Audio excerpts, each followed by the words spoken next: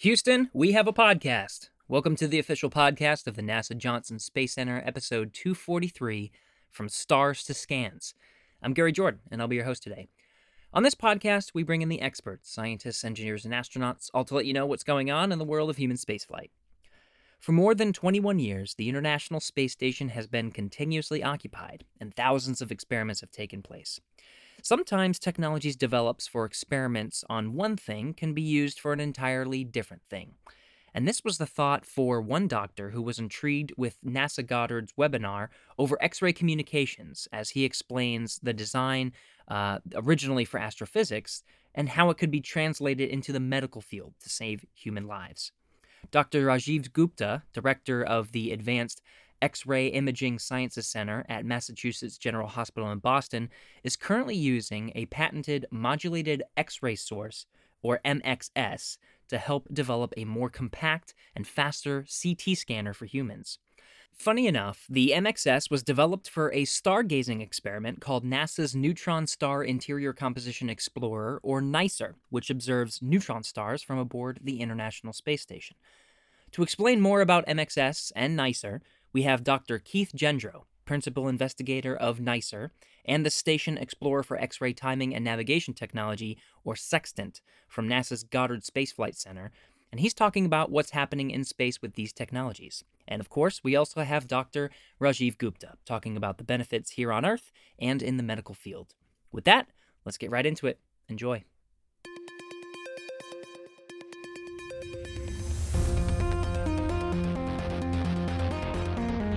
Minus 5 seconds and counting. Mark. Launch commit lights are correct. There she goes. Houston, we have a podcast. Raj and Keith, thanks so much for coming on Houston. We have a podcast today. Nice to be here. Yeah, thank you for having us. I'm really looking forward to talking with you and Raj. Yeah, it's the way you guys came together is a very interesting story. This is, I think, to me, one of the more fascinating stories of all of these technologies that have applications in space and on the ground, and they're very different. So I kind of wanted to start with that story. Before we get into the technologies themselves and do a deep dive there, let's talk about how these worlds collided. So Raj, I wanted to start with the story. I wanted to start with the story of where you were, what you were doing, whenever you heard Keith's presentation. That was the beginning of your worlds colliding. Yes, I got this email. I mean, we get hundreds of emails every day, and most of the times we just hit delete button and move on. But this was kind of a very interesting title about X-rays and about neutron stars and so on. And since that's so out, I do X-rays, but I don't do neutron stars. So it was so outside my field. I thought it would be nice to hear what this person has to say. So I registered for it, and I listened to the conversation, and it was fascinating. It was absolutely fascinating. So I thought, here is someone who's looking for X-rays in space, and in order to test for those X-rays and the instrumentation on the ground, they built this very elaborate system, and that's something that can solve one of the problems that I'm trying to solve. So I called Keith because of that, and that's how it all started. Wow, unbelievable. Keith, I'm curious to hear your perspective of the story, because as I understand it, this was your very first webinar, and it was met with some success on its intention. Can you tell us a little bit about your perspective of how you guys met? Yeah, it was my first webinar. Our Goddard Space Flight Center, where I work, the technology transfer division asked me to do a webinar on our modulated X-ray source and the work that we do with X-ray timing. And this is my very first time doing a talk on a webinar. I had really no idea of how many people were on or who was on. It was the first time I was talking, and I couldn't see the faces of people. And so it was a very unusual feeling for me at the beginning. And then I was pleasantly surprised. It was like a day or two later, I got a call from Raj. who I didn't know at the time, and he said he listened to the webinar, and I'm really glad he called me, and I'm glad that webinar happened and that we got together, because it's been really fantastic working with Raj on things I hadn't really thought about before. And that's certainly what I wanted to explore today is those things that you haven't thought about before. Let's set a foundation, though, to understand the two worlds that you're a part of that ultimately collided. Keith, we'll stick with you for a second. We're talking about X-rays and we're talking about neutron stars. What were some of the things that you were studying? What is your field that you're exploring and interested in right now? So I'm an astrophysicist at NASA's Goddard Space Flight Center, and my job is to develop technologies and missions to understand the universe, and in particular X-rays. So I've studied physics of X-rays and making X-rays and detecting X-rays and what in the universe produces X-rays. We developed in particular a mission called NICER, the Neutron Star Interior Composition Explorer. I'm the principal investigator for that mission, and I can tell you more about that later. But It's an X-ray typing instrument that we needed to make a new type of X-ray source to test, and that's the basis of our collaboration we have. Understood. Now that collaboration, of course, is part of this these two worlds colliding, and yours was the neutron star. But I think the key here, the key phrase, the key word that you mentioned was X-ray, and Raj, I believe X-rays are something that you're working on, but more from a medical perspective. Can you tell us about your area of study? Sure. So I'm a neuroradiologist at Mass General Hospital, and during my day and during my sort of clinical time, I look at CT scans. But in my lab, we are doing experiments and building instrumentation which can make low-cost CT scans. And one of the projects that we had was exactly that. It was something that we've been working on for a number of years.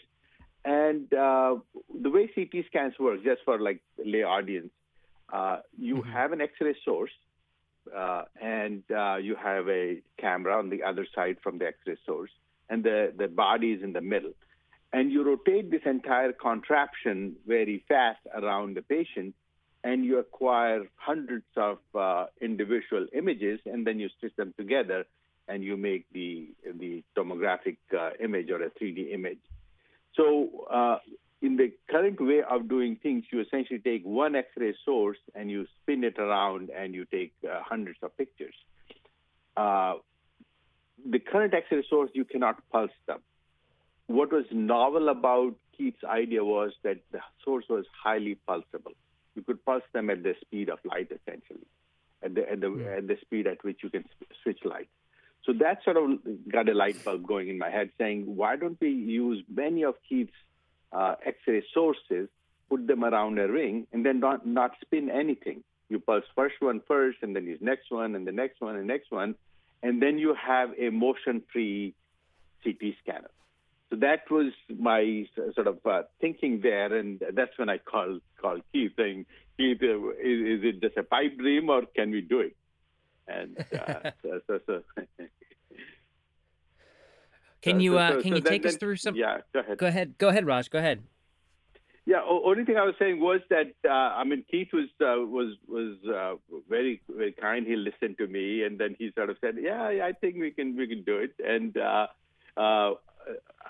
at that time, I had a student working with me, so I sent one of my students to work at Goddard with Keith, and the student then built the very first sort of incarnation of this source, which we were able to bring in our lab and test it and acquire pictures. And then we worked for years together to build the first prototype of this system. Very good. It's a wonderful process, and to help us to set a foundation of what this is, right? You're talking about this technology that you pulled from this instrument that was observing neutron stars to turn into this medical technology. Keith, help us to better understand this.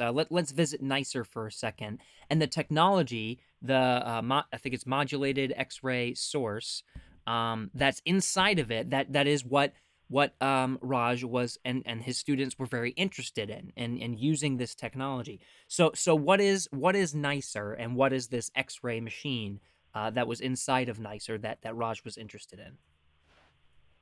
Okay, so the NICER stands for the Neutron Star Interior Composition Explorer. It's another acronym from NASA. It's an X-ray telescope that's mounted on the outside of the International Space Station. And its job is to detect X-rays from neutron stars. But we also look at black holes, we look at regular stars, we look at comets, we look at a lot of things. But really, we designed it to look at neutron stars. And what are neutron stars? Neutron stars are extremely dense stars in the sky. They start their life as a star that's maybe 10 times more massive than our sun. And when that star burns through all of its nuclear fuel, it collapses under the force of its own gravity and explodes in a supernova explosion. And most of that original star becomes, what makes up you and me and everything that we know about on the Earth. But you're left with a cinder of the original star that maybe weighs 1 to 2 times the mass of our sun, but it's squeezed into something about the size of a city. So it's really, really dense matter. And what's interesting with these neutron stars is as they collapse, the magnetic fields that were associated with the original star stick to the matter, and they get compressed as the neutron star compresses, and these things become the strongest magnets in the universe. And when you have strong magnets and a soup of electrons and ions around where the star was originally, you have an opportunity for heating on the surface of the neutron star. And the other kind of interesting thing is, the neutron star conserves angular momentum as it collapses. So if you think of an ice skater who's spinning, a figure skater spinning, and she pulls her arms in and she spins up faster, the same thing happens when you're making a neutron star. And some of these neutron stars are spinning hundreds of times a second. And if you can imagine now you have these hot spots that are on the neutron stars and they're spinning hundreds of times a second. The hot spots come into your field of view and out of your field of view as it spins around. And it turns out these hot spots emit X-rays. And so they appear to blink with extreme regularity. And so what we did was we developed a modulated X-ray source that's not inside of NICER, but we used it on the ground to calibrate NICER and understand its temporal response. NASA is very risk adverse, so we like to make sure that if we're going to spend a lot of money to send something into space, that it works the first time. And so the modulated X-ray source was developed to do just that, make sure that our instrument was going to be able to detect the pulses of X-rays that came from neutron stars, and more than just detect them, understand the timing properties very precisely. So the MXS is a way of testing NICER in a way that was not possible before. So it's a novel technology then. The MXS was a technology to give you the confidence in the data that NICER was collected, but it didn't exist before. Your team had to go design and build it. Is that accurate? That's accurate. I mean, I had originally thought of making a modulated X-ray source as part of another mission called Black Hole Imager, where we wanted to build what's called an interferometer, an X-ray interferometer, which would have a bunch of different X-ray telescopes in space that would fly information and direct X-rays onto a detector spacecraft hundreds of thousands of kilometers away and form the image of an event horizon of a black hole in X-rays. And we thought about one of the technologies that you might need to do relative navigation of all these spacecraft. And you want to occurs to me that if you want to align an X-ray interferometer, you need X-ray beacons, and so we thought about using an X-ray source as the beacon, and the technology we came up for that became the modulated X-ray source. And I can tell you more about that if you like. Yeah, let's go into it. The modulated X-ray source, because Raj was talking about this is a technology that interested him from the CT scan side. So let's get into the technology itself and how it works, and then we'll explore its medical applications. Sure. So, most X-ray sources that we use on the ground, in particular in doctors' offices and in the laboratories to test X-ray detectors, are they're either radioactive sources or they're electronic in the sense, right? So electronic has the opportunity that you have a switch on it that you can turn it on and off, and the way those electronic sources typically work is you generate a stream of electrons that you accelerate to an extremely high voltage, and you slam those high voltage electrons into a target. And when those electrons stop in the target, they produce X-rays.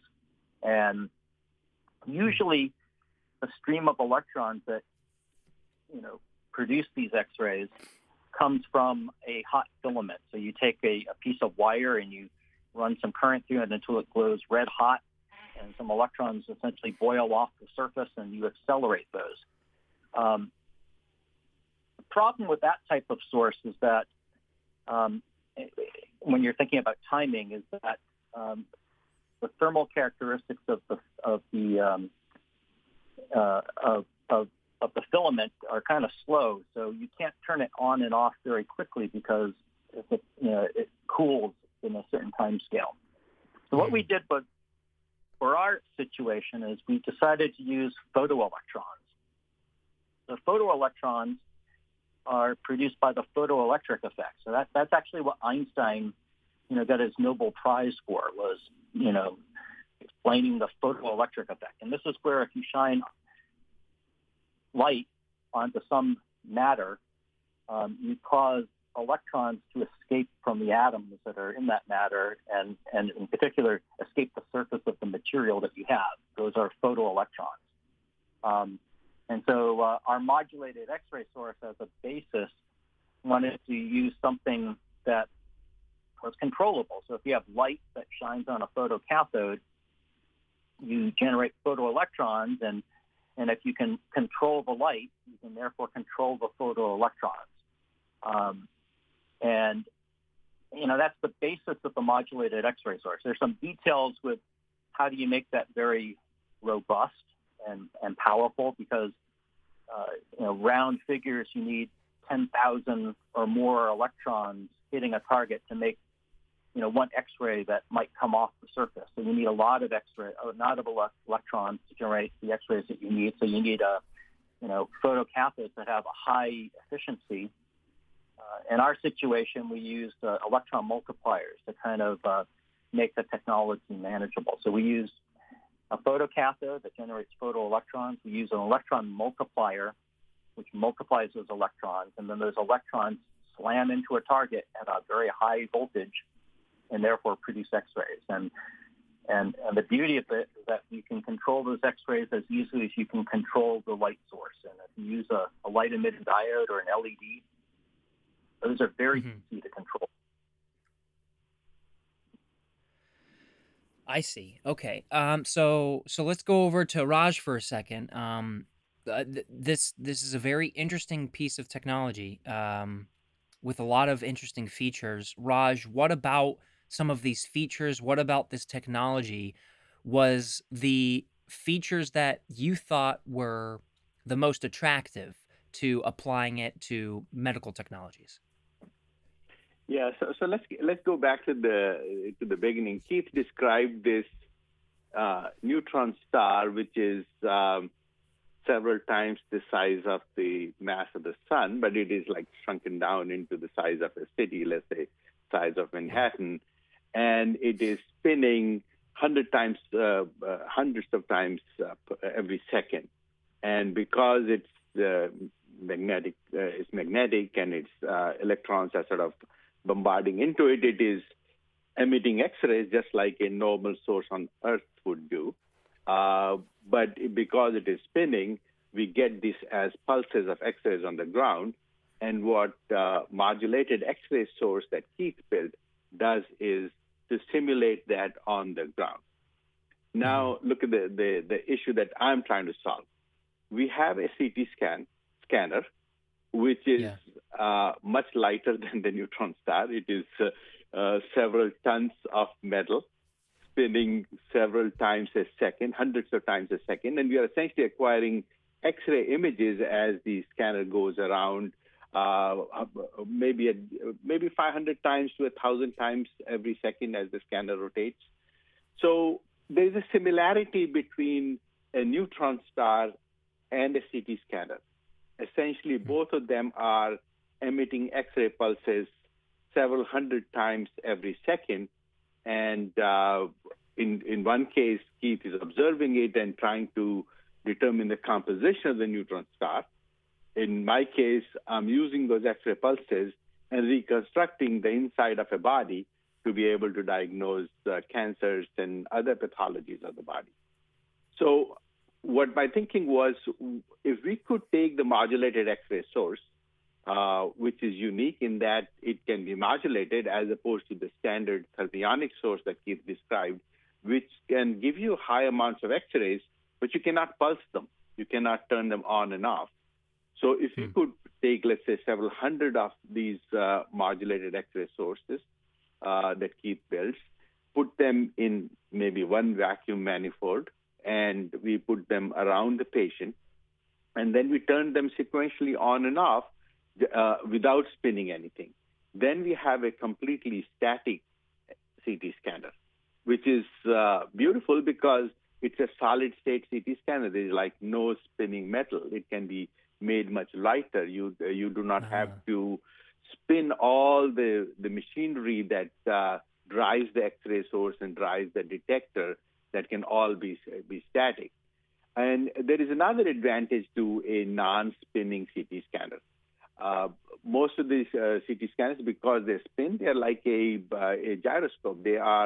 You cannot drive, you cannot be acquiring a CT scan as you are moving because your truck would sort of spin out of control if you tried to drive. If you put a CT scanner, let's say, on the space station, because of the rotation of the CT scanner, the several tons of metal moving around, the space station will start spinning the other way around because of Newton's third law.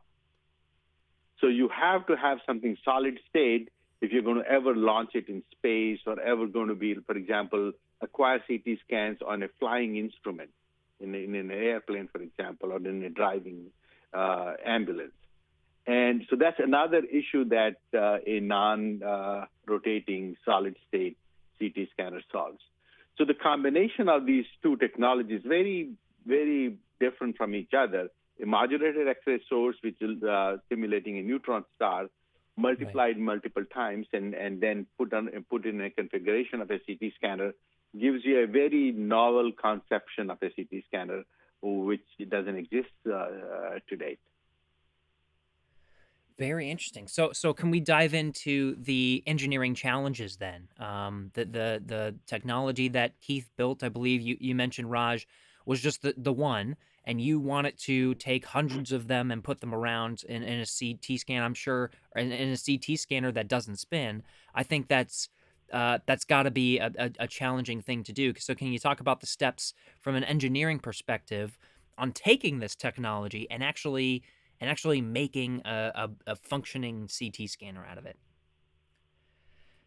Yeah, so as you said, we have to package hundreds of them around a ring. And initially we thought instead of making 100 of them, let's just make 7 in one arc of a circle. And we configured the arc of a circle so that we will only do, let's say, a head scan. So the dimension of our CT scanner will be just enough to fit one head, so maybe about 30 centimeters wide if you were to complete the ring. And we'll make one wedge of that with 7 X-ray sources. And that's a system that we jointly designed with Keith and his team. And that was the first sort of prototype that we built. The first version was built at NASA. Keith and his team tested it. Then we brought it to my lab in Boston, and we coupled it with a detector. Because we didn't have a full ring, we thought initially we will take the specimen and we'll rotate the specimen and acquire all the images.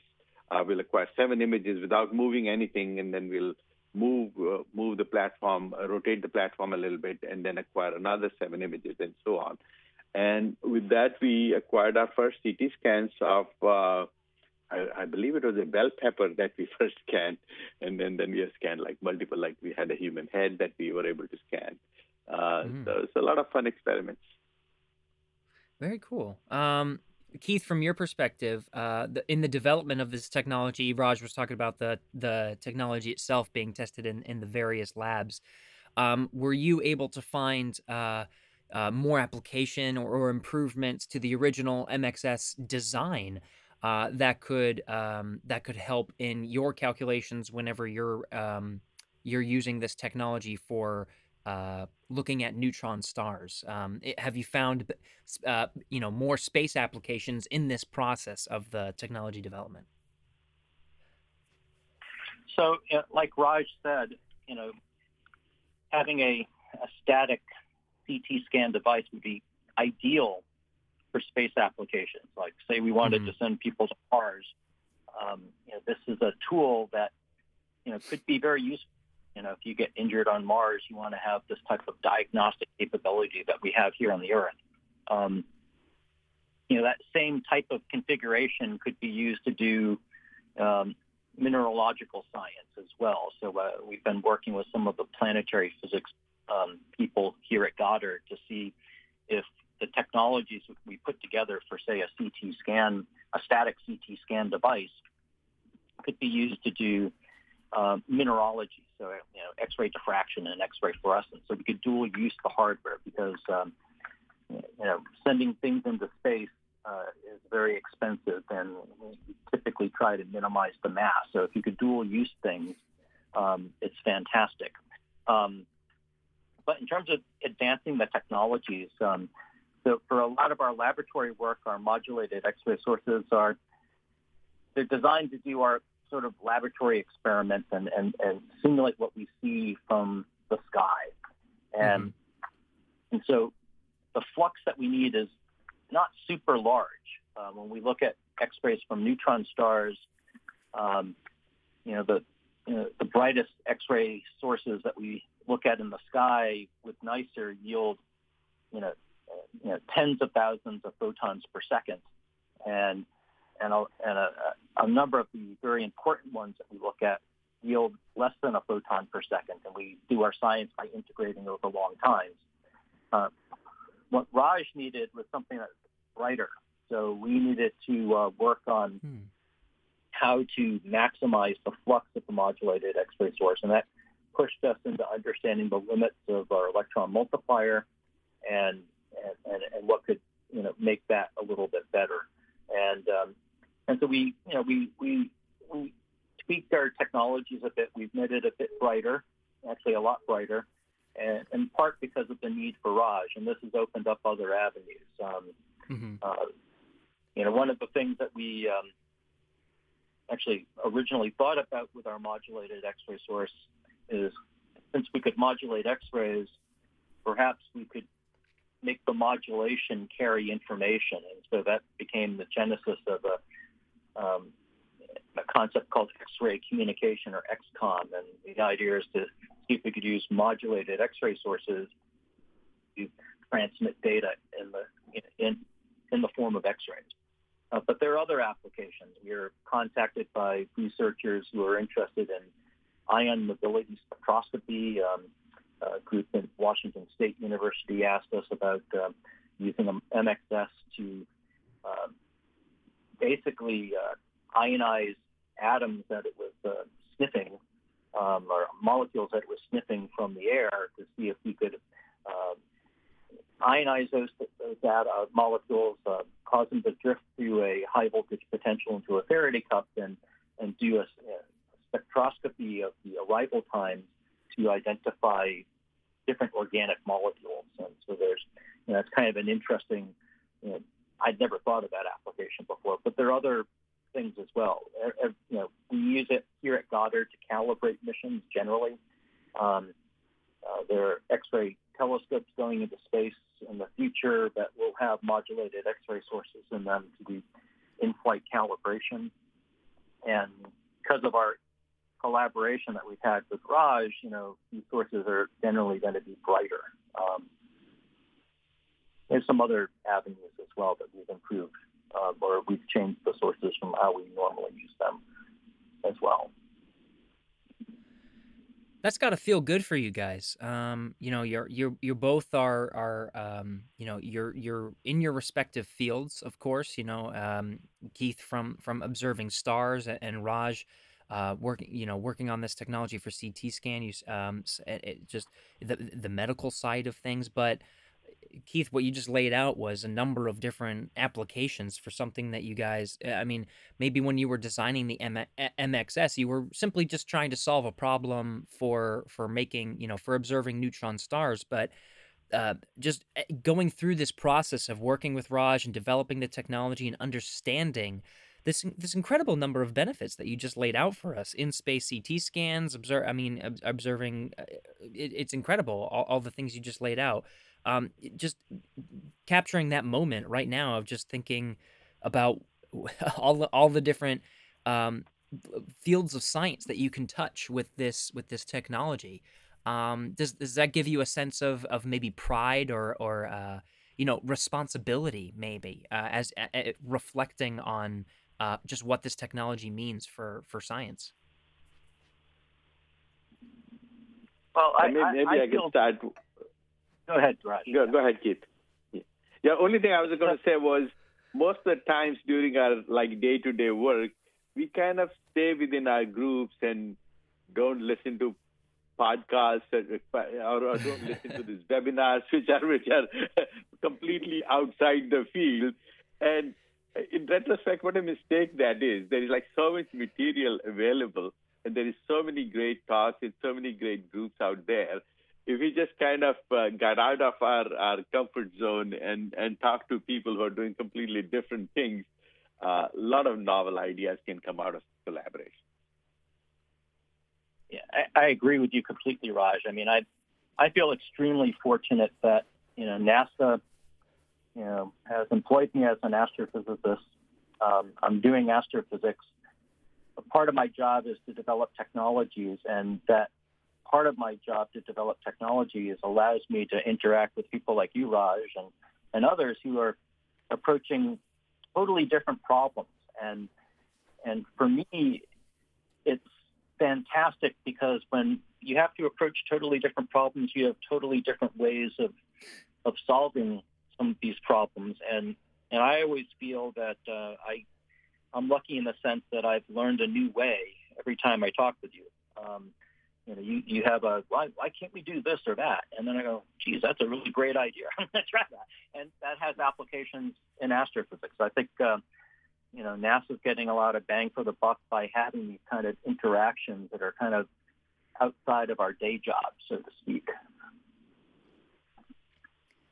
That is certainly meaningful. I feel the same way in that every time I've visited your lab and I've seen all the cool instruments that you've built, I say, my God, why can't you use this or that? For example, you showed me that the concentration mechanism, the way you actually collect the few X-ray photons that come from neutron star and you focus them on the detector, that instrument by itself, the static focusing arrangement that you have for X-rays, has medical applications because one thing that we don't do in X-rays in medicine is focus them in any way. Basically, X-rays come out, and there is essentially no optics for X-rays. What you're built in trying to conceive the MXS and the nicer instrument is not only to be able to look at the X-rays, but to concentrate them. And that concentrator that you built has in completely different from what we're talking about right now, has applications as well. So there are many such avenues of like cross fertilization that exist in conversations like this. Absolutely. I really enjoy going in somebody else's lab because I always walk out with more than I came in with. It's so fascinating to just learn, right? To just learn different perspectives. Raj, I think that was a big point that you pointed out was just, you're focusing on your field, but then as you talk to more people, your world becomes bigger. And it's definitely true for this modulated X-ray technology. I wanted to end, Raj, with you by going and talking about this the applications into the CT scanners. Can you tell us where you are now in terms of applying it to regular practice, and perhaps what your hopes are or for making it a wider accepted technology in the medical field? Yeah, so we are at the stage where what Keith described as how to increase the brightness of the source. So currently, if we took the current technology and if we wanted to make a low-power CT scanner, we have everything that we need to do that there. So, for example, for soft tissues, we could image those soft tissues because they don't stop X-rays that much, and we are able to see through them using the amount of power that the current modulated X-ray source gives you. But if you really wanted to scale it up to human scale, where we are able to look through the cranium, we are able to look through the abdomen and the pelvis. There's a lot of bone there. So we need not milliamps of current, but hundreds of milliamps of tube current. So that's where we are trying to innovate. Can we gang together many of the modulated X-ray sources, or have multiple neutrons which combine to give you the electron flux that is required to build the powerful X-ray source that we need. And that's an engineering challenge. I mean, fundamentally, we have shown it's doable, but to scale it up in an engineering sense requires resources, and that's what we're trying to do. I see. Very interesting. I'm actually going to throw in one more question, Keith, to you and talk about, what we've talked about the benefits of worlds colliding and expanding this, but just ending with a sense of why and I think you touched on this very briefly, but to expand on it, the idea that the technologies that we develop for exploring the stars and for space flight, how they can improve life on Earth. And this is one example, right? We're talking about a space technology, observing stars being brought into the medical field, but just this concept of why that technology transfer is important and why exploration to solve problems for space can be brought down to Earth, why that venture is important to continue. Sure. I mean, with NICER on the space station, we spend a lot of time studying neutron stars, and the question comes up: why does this matter?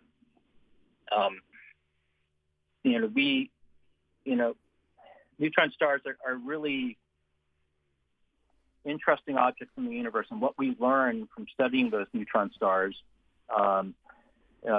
will have direct impact on the world that we live in right now. Our measurements of the radius and mass of neutron stars are driving nuclear physics right now. How do neutrons compress? Do they break down into quarks? These are things that could lead to future forms of energy. They're important for a number of reasons. The study of neutron stars themselves. So actually, part of our NICER mission was something called Sextant, the Station Explorer for X-ray Timing and Navigation Technology. And what that was to look at a subset of neutron stars called millisecond pulsars that pulse with a regularity that is comparable to that of atomic clocks, but they're naturally occurring in the galaxy. And atomic clocks form the foundation of the Global Positioning System, or GPS, that we use to navigate here on the surface of the Earth. But if we want to leave the Earth and we want to go into deep space, the outer planets, and out of the solar system, GPS doesn't really work for us because our GPS constellation of satellites is in medium Earth orbit.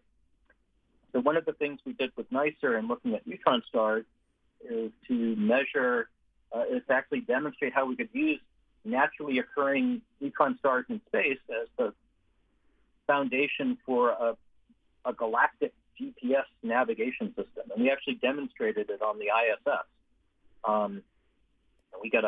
We could just using pulsars, we could figure out where the ISS was to 10 kilometers. And that may not sound really fantastic compared to other navigation techniques, but what's cool about this is that when we're flying past Pluto, right now there is no infrastructure that could give you anywhere close to 10-kilometer resolution in the outer planets, and we're able to prove that here on the ISS. What's kind of neat about that on the Earth is that we now have an independent way of steering atomic clocks, potentially, by looking at neutron stars as sort of a cosmic, time scale that we could tie to.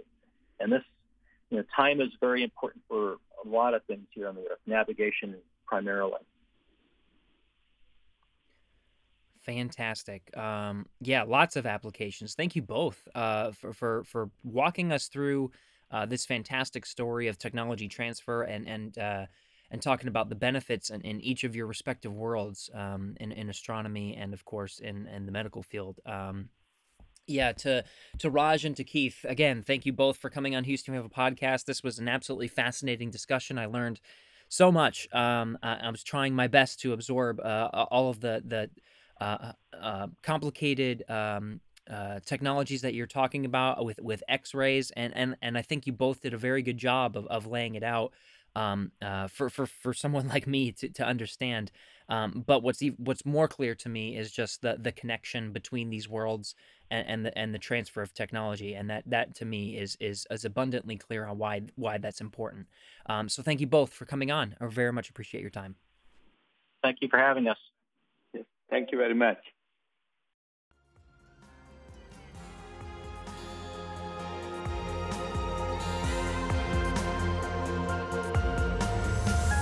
Houston, go ahead. Stop of the space shuttle. Roger, 0J, and I feel Shuttle has cleared the tower. update for all mankind. Actually a huge honor to break a record like this. Not because they are easy, but because they are hard. Never Houston, welcome to space.